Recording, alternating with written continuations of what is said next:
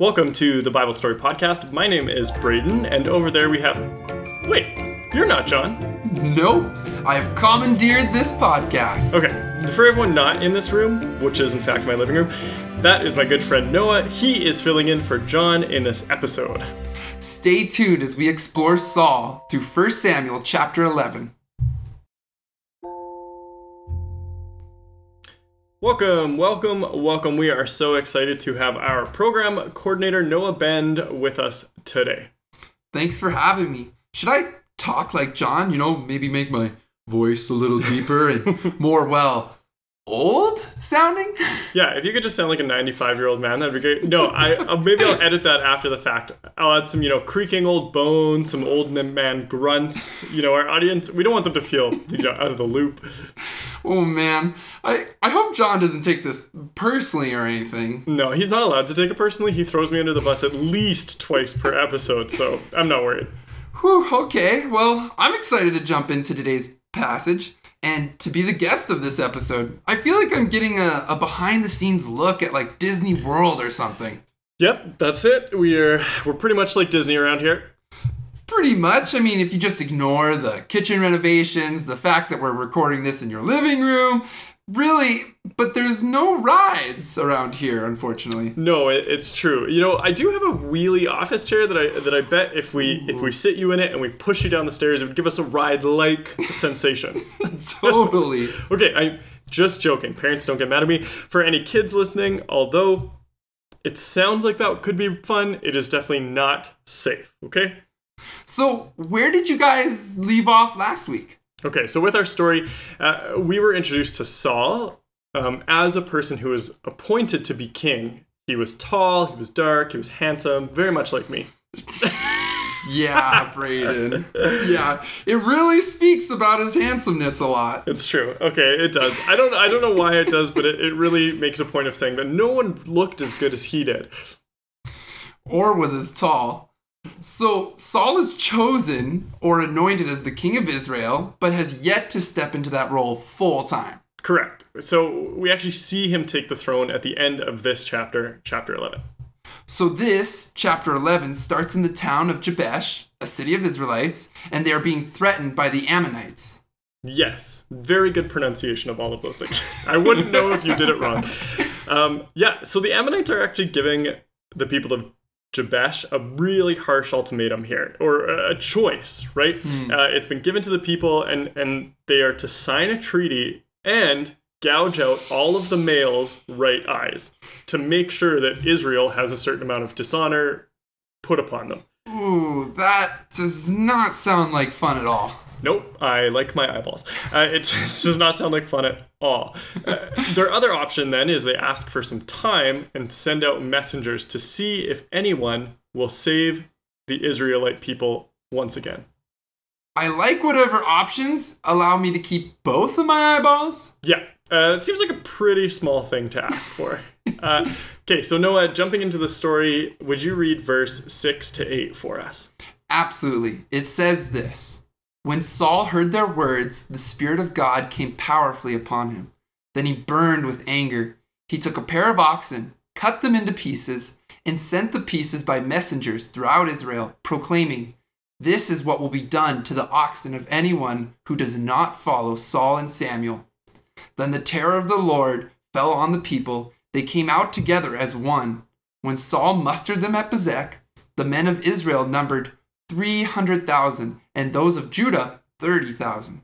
Okay, so that's a good outcome. It does really seem like he's just sending out a bloody oxen package. Yeah, I definitely think if you were trying to send a strong message, this would be the way to do it. Yeah. I have to say, although I have never received a bloody package, if I did, I think I would receive the memo loud and clear. Hard to miss. Subtlety was not what Saul was going for here. Not at all. Okay, so the story does continue. They sent a message. They sent actually messengers back to the people of Jabesh, and they said that they would be rescued by the time the sun was high and hot the following day. Saul then separated the many people into 3 groups. And that night, he sent out those 3 groups to the Ammonites, and it says that they attacked and killed them until sunrise the next day. And if any of them survived, they were scattered and not left in even of groups of 2. Yeah, basically saying that there was no way that the Ammonites would be able to attack them back. They were so scattered and defeated and, well, killed. Yeah. So far, I have to say, with this podcast experience, Yep. it's a lot more gruesome than I was expecting. Yes, that is true. This episode seems to be particularly violent. And as we know, not all Bible stories are like this. So there's a purpose to this one. Okay, I have a question. Yes, go for it. Is Saul king at this point? Or why is he the one commanding the people? Yeah, that's a really good question. I think we see in the last chapter that Saul is anointed or appointed as king, but it kind of seems that he's yet to be given the kingship. In fact, we read this after this section of the story at the end of the chapter where the people then go to Gilgal, where Saul was made king in the presence where Saul was made king in the presence of the Lord. And all of the people celebrated. It was a big deal. So at this point, for him to be leading the people, I think they might have just been used to the idea of him being king. Okay.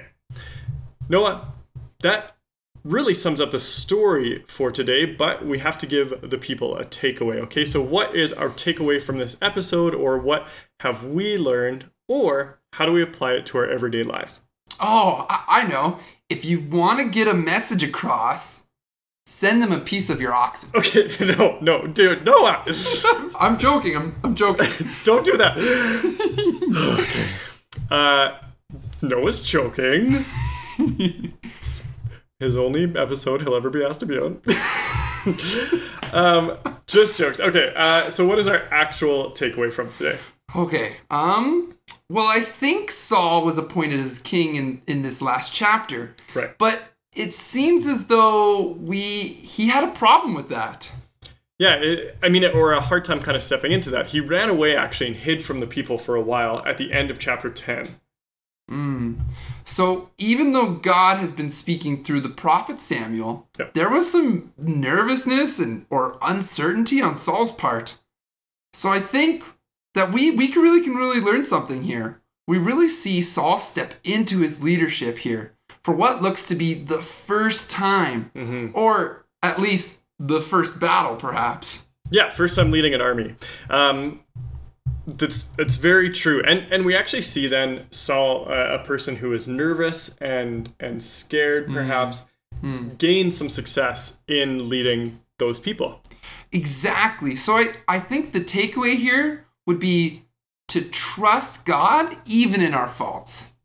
I like that. Even though Saul was a faulted person, and we all fall into that section, we are all faulted. Saul felt unfit or not ready. God was calling him into that, and God knew the steps of the process and what it would look like. Exactly. Oftentimes, God sees things in so much of a bigger way than we would ever see things ourselves. Yeah. I agree. Okay, so to reiterate or to restate it, trust God even in our faults. Growth tip time. Growth tip time. Growth tip time. Okay, Noah. The growth tip is absolutely my favorite part of the podcast. Me too. We get to practice this stuff each week. I always appreciate the growth tip. Really makes the lesson more approachable. I agree. Okay, are there any ideas of how we can make this week more approachable? What would be the growth tip? Well, I think it should do something with trust. Yes, I would agree. Maybe, you know what I think? Trust doesn't have to be complicated, actually. What if it was just a simple prayer for trust? We each have something that we have trouble trusting God with. Yeah, I agree. There's moments or situations in our life that it's difficult. So perhaps, actually, we just ask God each day for 7 days to help us trust Him in whatever situation that might be. I like that. Prayer is always really powerful.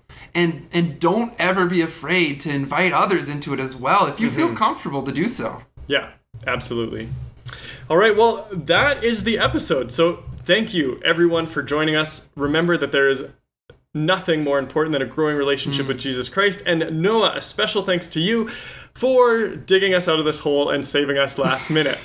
Absolutely. I'm happy to join anytime. This has been a great experience for me. We are so excited as, again, we continue to open registrations and see campers signing up. Noah, you get to see them all at summer camp next season. Are you excited? Oh, goodness, am I excited. I can't wait to see as people who've come in the years past come back to camp, and as more people continue coming to camp for their first time. Registration is now open. Oh, I can't wait to have a blast this summer. Take care. God bless. Catch you guys next week.